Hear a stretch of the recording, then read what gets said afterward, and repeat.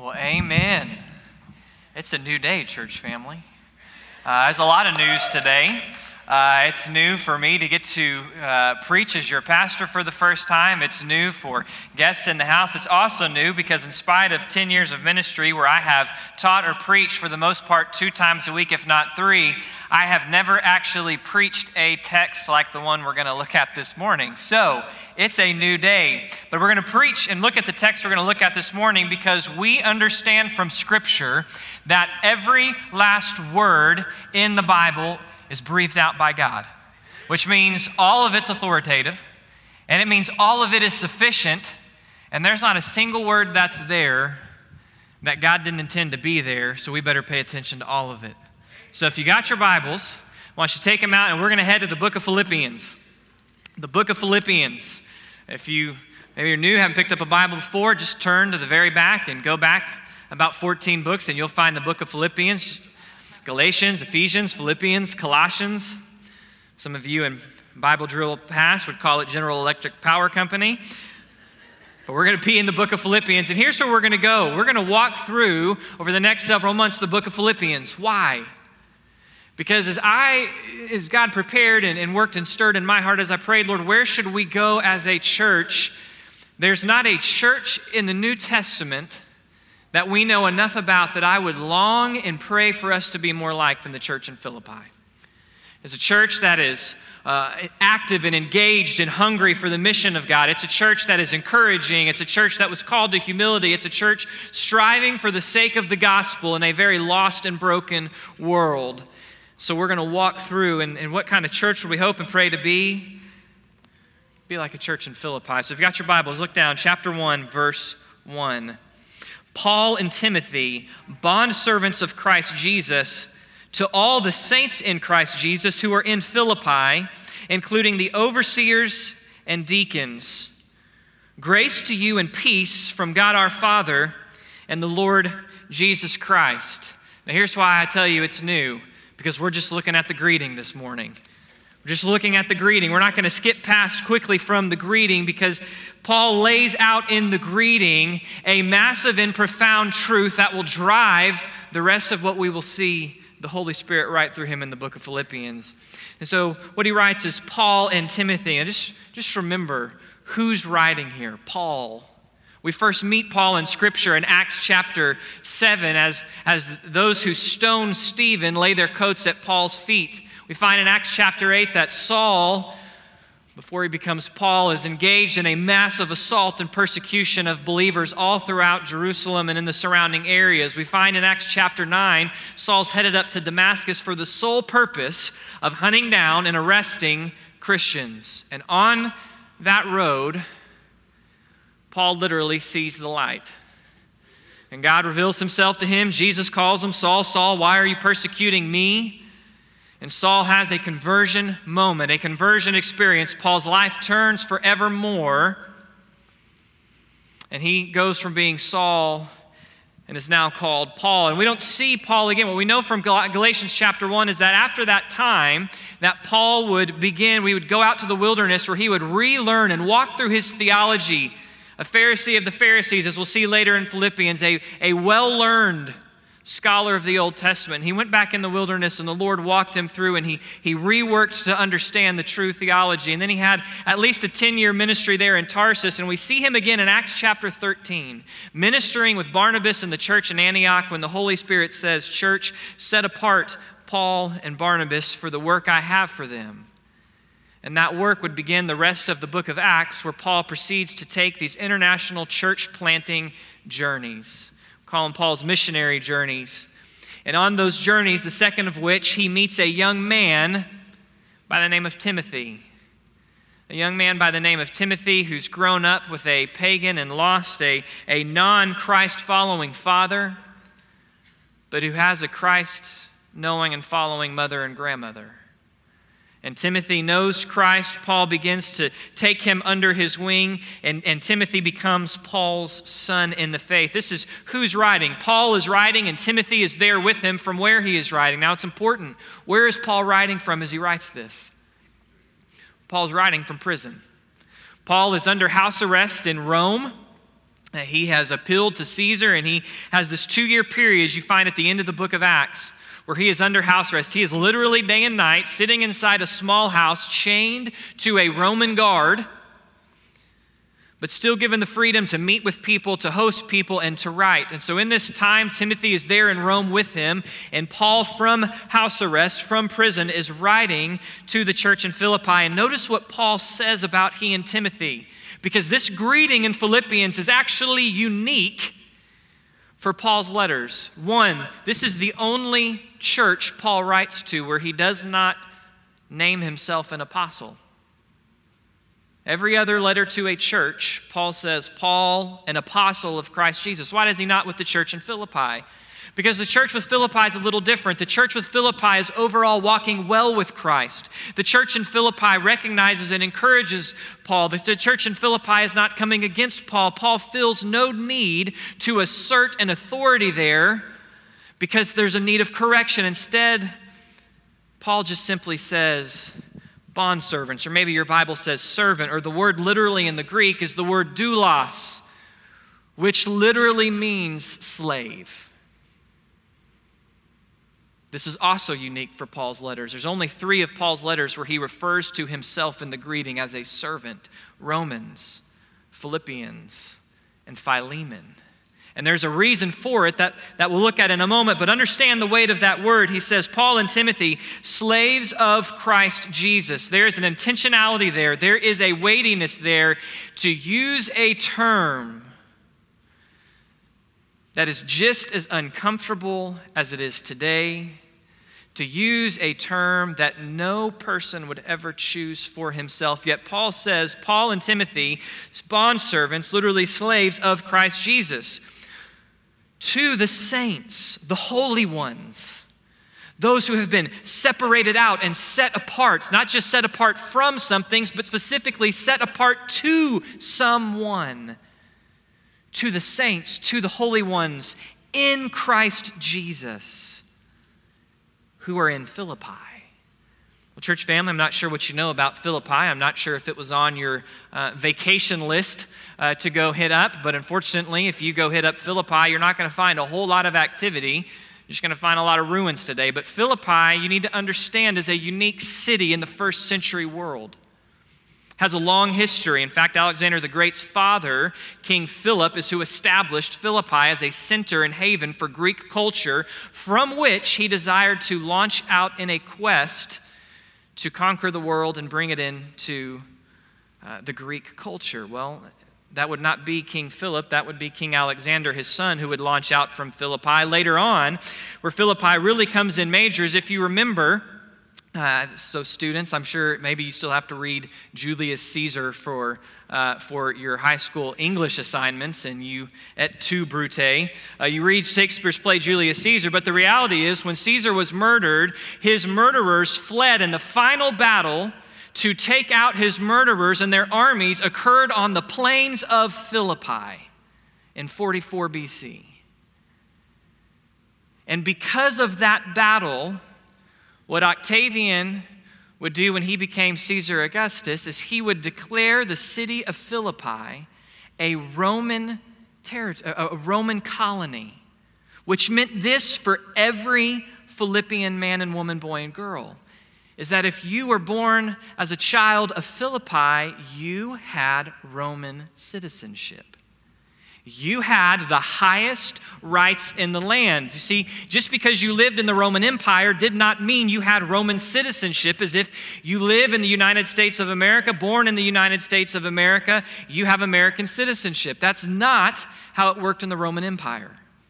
In the Roman Empire, you only had Roman citizenship if you were of Rome, unless you happened to be from one of these special colonies that were very rare, like Philippi. Because of this, Philippi was a city filled with many army veterans. It was a city made up predominantly of Gentiles. It was a city that sat under a 750-foot cliff, that on that cliff face were carved all sorts of pagan deities. There were a variety of religions in Philippi, the foremost of which was what we call the emperor cult. Right? This city filled with army veterans, this city proud of their citizenship of Rome. This city, Philippi, was modeled even architecturally to look like a miniature Rome. They were proud to be Philippians. And so when it came time to offer the incense to worship the emperor as a deity, they were willing and readily to do it. Philippi was in the first century a patriotic to the core city for the Roman Empire and the emperor. So isn't it interesting that when Paul writes of people whose background would be very proud, their rights as citizens, they would be the foremost of society, how does Paul refer to himself? Paul, a slave of Christ Jesus. Setting up what Paul will go into later on in the letter to the Philippians to describe the humility and the selflessness of our position if we are in fact belonging to Christ. So he writes to all the saints, to all the church. That's what the saints are here. The saints are the holy ones, those who have been saved by the grace of God through faith. He writes to the church body there in Philippi, and not just the church body as in those who are part of the church, but including along with the overseers and deacons. So what the Holy Spirit drives Paul to write here, church family, quite literally is written both to you and to me, to us as saints in Christ Jesus. And here's what he says. He lays out his wish: grace to you and peace from God our Father and the Lord Jesus Christ. Grace to you, that is the undeserved, the unmerited, the unearned favor of God, which God bestows for no other reason than his sheer goodness. Grace to you. Not grace to you, church in Philippi, because you lack grace. Well, if they lacked grace, they wouldn't be saints. Because you cannot be a holy one in Christ Jesus if you have not been saved by grace through faith. But what he's saying is his desire, his wish is that the grace of God would abound more and more and greater in them, through them, and amongst them. And not just grace, but peace. Peace in the New Testament, which sits upon that Old Testament idea of shalom, which is not really the idea of the absence of conflict around you, but the idea of soundness, of wholeness, of completeness. And specifically as it relates to one's relationship with God, he says, grace and peace to you from our God and Father and the Lord Jesus Christ. Grace and peace to you, implying that, church in Philippi, as you read this letter, my desire for you, everything that I'm going to lay out in front of you, the things I'm going to call you to, or the truth I'm going to remind you of, it is that grace and peace would be known and experienced and abounding amongst you. And church family, as we move into the next steps that God has for us, is that not the desire, or should that not be the desire of all our hearts, that the grace and peace of God would abound, would be known, would be experienced in us, through us, amongst us. You see, it's a simple greeting, church family, but it is rich.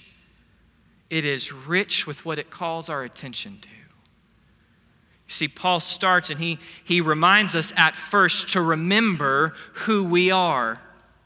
He reminds us to remember who we are. Do you see the scripture, the descriptions of who he describes you and I as believers? He says first that we are bondservants, or quite literally that word, as I said, it means a slave. It is a harsh word. It is an intentional word because Paul doesn't use it in all of his greetings. Perhaps it catches us off guard in the same way that Paul intended it to catch the church in Philippi off guard. Because it is a harsh word. It is a terrible position. And it is a position no one chooses to be a slave. Yet Paul says, what is my role in regards, what is my relationship with Christ Jesus? That I am his and his alone. He is Lord. He says it at the end, our Lord Jesus Christ. Jesus is Lord. He is master. And it references, church family, the selfless reality of who we are in Christ. If you and I are in Christ in this room today, I've got news for you and I. It's not about us. If we are in Christ, we are His servants. We choose willingly, when we respond to the grace of God and salvation, to be servants of the Lord Jesus Christ. To serve Him, to honor Him, to allow His desires to be our desires, His wants to be our wants, His preferences, His style, His call, His mission to be ours. And Paul's not being overly dramatic when he uses this word. You know why? Because as we'll see in a few weeks when you come to chapter 2, he says Jesus Himself took on what? The form of a servant, except that word there is doulos, the form of a slave. If God Almighty can take on the lowest of low of forms from a worldly perspective in order to seek us out, to accomplish our redemption, to save us, then it is the height of self-centered arrogance for you and I to think that we can be something greater than He. Jesus Christ did not come to be served, but what? To be a servant and to lay His life down as a ransom for many. What is the picture of Jesus with the disciples the night before He goes to the cross? He washes their feet as the common household servant. And what is Peter's statement? Remember Peter, "Oh my goodness, Lord, don't you dare wash my feet." And what does Jesus say? "Peter, if you don't let me wash your feet, you have no part in what I have." Church family, you and I are called to be, who are we? We are servants of the Lord Jesus Christ, which means it's not about us. It's not about our likes or our dislikes. It's not about our style and preferences. It's not about what we want the church to be or not be. It's not about what I want the church to be or not to be. It is about the Lord and the Lord alone and what He wants in His will and His glory. And if we are servants of the Lord, if we walk in that humility, then it means we must die to self. Why? Because who we are servants of the Lord Jesus Christ. But we're not just servants, we're also saints. Saints in the Lord Jesus Christ. Did you catch that language there? It's servants of, but it's saints in. Because that word saints, it means holy ones. And the idea of holiness, we often run to the idea that holiness is simply that I am morally pure. And absolutely, holiness carries that idea that morally, ethically, there is a purity. But it's far more than that. The word holy literally means to be separated, to be different, to be unique, to be set apart.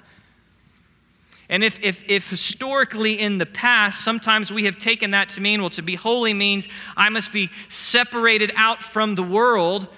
Even then, we miss the idea of separation. The idea is not so much separation from, but it's separation unto. A holy one is one who has been separated out unto Jesus Christ. And church family, you and I are not holy in and of ourselves. In fact, you and I, when we are born, when we are conceived, when we come out of the womb breathing our first breath, it says that we are by nature children of wrath. We are unholy. We have fallen short of the holy glory of God because we are sinners. There is only one who is by nature holy, holy, holy. It's Jesus Christ. But when you and I come to faith in Jesus Christ, it says in 2 Corinthians 5 that He made Him who knew no sin, that's Jesus, to become your sin and my sin on the cross. Why? That we might become the righteousness of God in Him.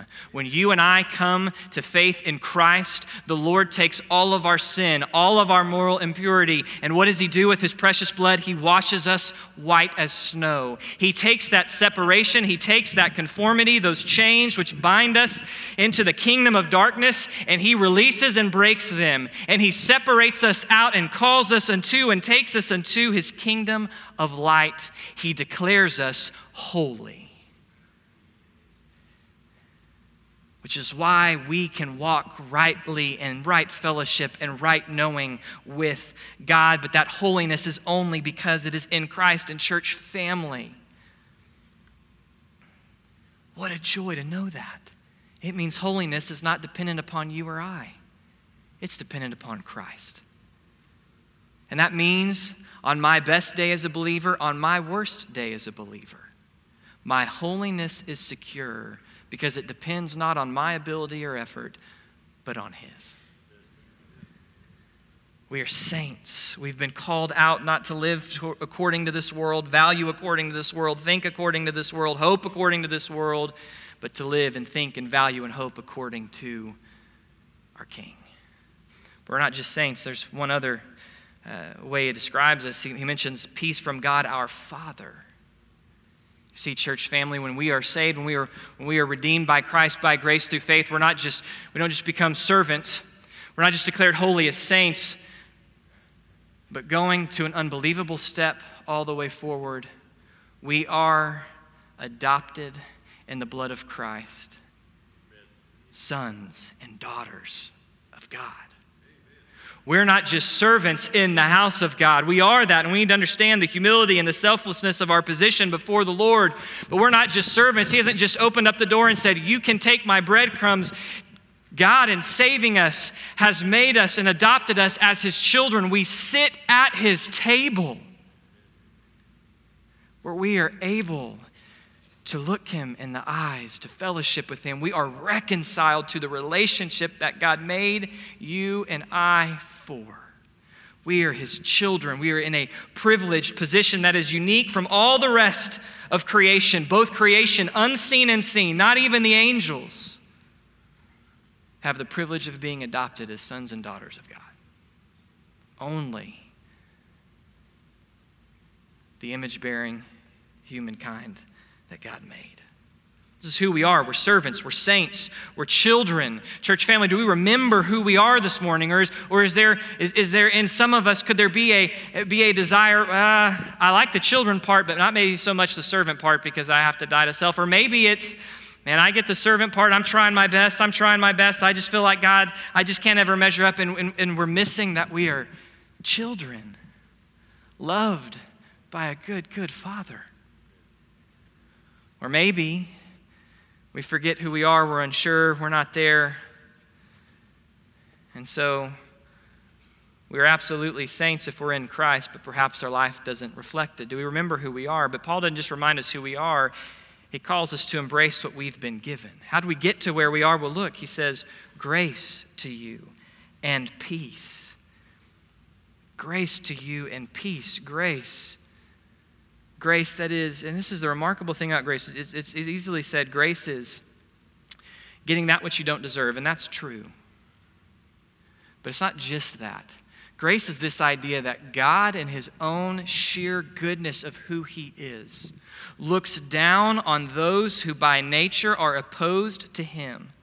And He looks down and His heart is filled with a mercy and compassion to act in a way so as to correct the problem. And so God, in His own goodness, takes the action. Grace really is an action on God's behalf. He undertakes the action to create and make and to do all of the work necessary to reconcile us back to Himself, not because we've earned it, not because we deserve it, but because He is that good. And His grace is offered in that sense freely because we cannot earn, buy, manipulate it. His grace is not just necessary to save us at the beginning, but His grace we find all throughout the Christian life. His grace is necessary to be justified with God. His grace is necessary for the Christian life. What is God's answer to Paul when Paul says, Lord, I'm trying to follow you and I have these weaknesses. If you would just take these away, I could be so much more for your glory. And what is God's answer to him? My what? My grace is sufficient for you. Grace is not just necessary to start the Christian life. It's necessary for every single moment of the Christian life. And grace will be what brings us home. It's why when you listen to the song Amazing Grace or you sing that song in worship, Amazing Grace, how sweet the sound that saved a wretch like me. Salvation, justification. 'Twas grace that brought me safe thus far. Grace for the Christian life. 'Tis grace will lead me home where we've been there 10,000 years. Grace is necessary all the way throughout. In light of this, grace is transforming. See, the work of God's grace in our life, it transforms us completely. It reconciles us to Himself totally. It enables us to live out what He calls us to, who He calls us to be. It's His grace that enables us to live it out fully. I mean, just process that. If you've experienced the grace of God, it means you and I have been completely and totally transformed. Who we were is not who we are. The old is gone, the new has come. And there is a calling on our lives, who we are servants, we are saints, we are children. And with that comes rights and responsibilities, privileges of our position in Christ, that we actually possess the ability to live out because of God's grace. I just fathom that. So when we get discouraged or when temptation comes and says, you're not able to live that out, you can't stand, you can't say no to me, whatever that temptation may be, absolutely you can because of the grace of God. It transforms us. We find that it's unmerited. It can't be earned or bought. And listen, God's grace is no respecter of persons. Let's rattle off whoever's resume. I have no more access to the grace of God as a fifth-generation pastor than you do if you came to know Christ a moment ago. Because the grace of God by default is unmerited. It's not a respecter of our resume. It's particular. It doesn't bypass our sin as if our sin is nothing, but it calls our sin what it is and it overcomes it. His grace demands a personal response. You see, church family, His grace is not something we just fall into. Well, I was born outside of the grace of God. And I suppose along the way, somewhere God's grace covered me. No, God's grace demands a personal response. By grace, what? Through faith. You see, for every one of us, and unfortunately, we've lived in a day and time where there are church denominations that teach as long as you've got the right parents, as long as you get baptized right as a baby, as long as you go through the right class, boom, God's grace is over. You know, God's grace demands a personal response to the one who offers it. It doesn't just demand a personal response, but it's sufficient for everything we need. But understand this about God's grace. God's grace is not a get-out-of-jail-free card. It's not apathetic towards sin. It's not just tolerant. Well, God's grace covers us so we can just do whatever we want. God's grace may be free, but it is not cheap. It is costly. Why is God's grace costly? Because in order to secure our redemption and offer us grace, it cost God His Son. And what has cost God much cannot be cheap for us.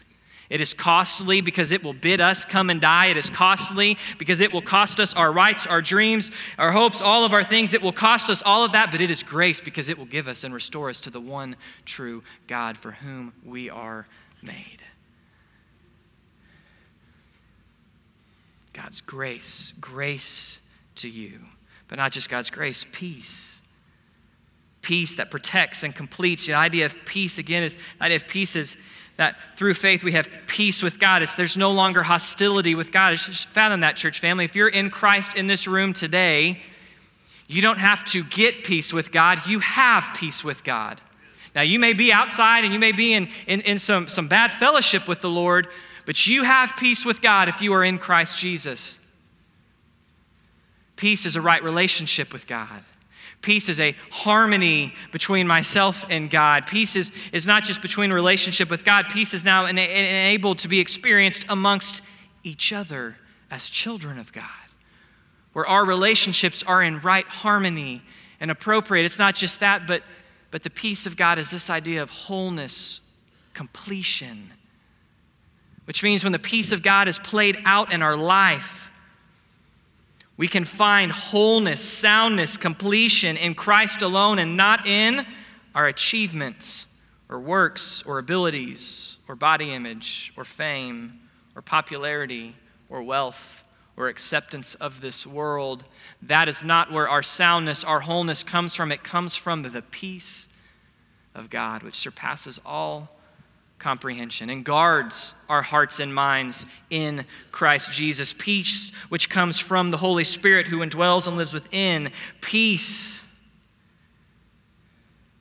means our lives are driven by confident conviction rather than fearful worry in the midst of an uncertain and uncontrollable world. It means our safety and security for life are found in the person of Jesus Christ for all eternity. The peace of God, the calmness, the stillness of our soul in the midst of chaos. And when you think about what Paul wishes for the church at Philippi, what he wishes for you and I, grace and peace to abound, perhaps you come to this conclusion just like I do. Wow, I can find in my life where too often I am not experiencing the peace of God. It doesn't take much. Pull out your phone, pull up a news app, and I promise you'll find an article that'll upset the peace of your spirit. And if you're lucky to only find one, that's impressive. See, whether it's the mundane realities of everyday life we all deal with, personal issues, family issues, health issues, whether it is looking at the news, seeing what's going on globally, whether it's trying to make sense of it all, it's often hard to really say, yes, I am daily living and experiencing the peace of God. We need His peace. Perhaps the absence of His peace is why we seek our wholeness, our completion, our soundness. We seek for it in other places, in our works, in our achievements, in our identity, in ways that this world defines us. But Paul's words aren't happenstance here. They're in a specific order. Grace, peace. Grace, peace. It's a theological order because you cannot know and experience the peace of God if you have never experienced the grace of God. You can't have the peace of God, that wholeness, that soundness, that right relationship with God, which carries over into a restoration of who I am as a person. You cannot have that peace if you have not experienced the grace of God in salvation. But perhaps, brother and sister, let me go a step past that perhaps for you and I who are in Christ, who have this peace objectively, maybe the reason we don't experience it as much is because we make little of His grace in the Christian life. Perhaps the reason we don't abide in peace is because we don't abide in grace. Perhaps we misunderstand grace. We think that grace is something that's simply for the beginning of the Christian life, and now it depends upon me, rather than realizing His grace is sufficient. Maybe we doubt His grace. Maybe the idea that God could really be this good, that truly His grace would be sufficient for me, would supply for me in spite of who I am, that just is too good to be true. I remember as a student pastor, we took a group of students to camp in Glorieta, New Mexico. We were 10 hours by fastest bus ride home. I had students come to me, and it took about 24 hours to get down to the bottom of it, but we had a student who brought some banned substances to camp. And I confronted this student. I knew this student didn't know Jesus. I wanted him to stay at camp that week to hear the gospel. And so when I first heard of it, I went to him, and we'll call him Bob for the sake of the story. I said, Bob, I said, I've been told you brought these to camp. And he said, absolutely not. I said, well, listen, I want to be clear with you. If you brought them to camp, that's wrong. You signed a camp contract that you wouldn't bring them, and I could send you home. But if you will just tell me now, if you will just confess it now, there is grace and you can stay. There will be some consequences, but I want you to stay, but you've got to tell me now. Oh, no, absolutely. I did not. I don't know where those rumors started. I didn't bring it. Okay. Day goes on. We get undeniable proof he's done it. So I pull him out. I said, Bob. And he said, you're right. Those are mine. I brought it. I lied to you. I said, well, now I've got to send you home. And I'll never forget this conversation. I said, I offered you grace. You could have stayed. Why did you not just tell me you did it? And he looked back with sorrow in his eyes and he said, because frankly, your offer seemed way too good to be true. Church family, could it be that even some of us who've experienced the grace of God and salvation, we as sons and daughters of God, still view the grace of God as there's no way that's too good to be true? It's too good to be true that God's grace is truly sufficient for my weaknesses. That's too good to be true that God might, in order for His grace to be what I am relying on daily, that God might allow me to be in tough circumstances, but truly His grace will never fail. It might be too good to be true that God is really that good. Or perhaps the reason we don't abide in grace is because we cheapen it. We think that grace demands nothing of us. It's just simply a cover, and now we can do what we want to do. Instead of realizing that God's grace, yes, it's free. It's unmerited, it's undeserved, but it is costly. Perhaps the demands of God's grace would cost us things maybe we're not even aware of are sinful. Maybe his grace demands we die to our own styles and preferences for the sake of his glory. Maybe his demands of grace are that we die to our own dreams for our life, or maybe our dreams and desires for our kids or our grandkids' lives for the sake of his glory and plan in their lives. But church family, what a glory for us to be captured daily, abiding in his grace and experiencing his peace beyond understanding, living out a whole and complete identity as a servant of the Lord, a saint in Christ Jesus, and a child of the Most High. Because this is who he's called us to be. Do we remember as we walk this new path together? Do we remember who we are in him? Do we remember how we got there, the grace and the peace that God supplies? Are we embracing? Are we actively living in those?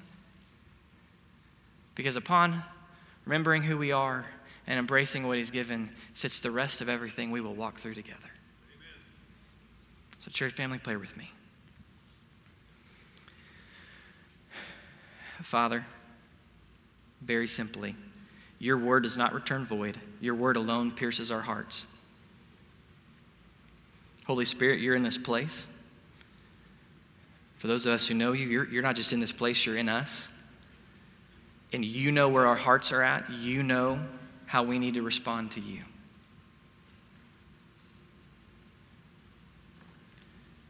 So find our hearts willing to respond. Jesus, it's in your name I pray.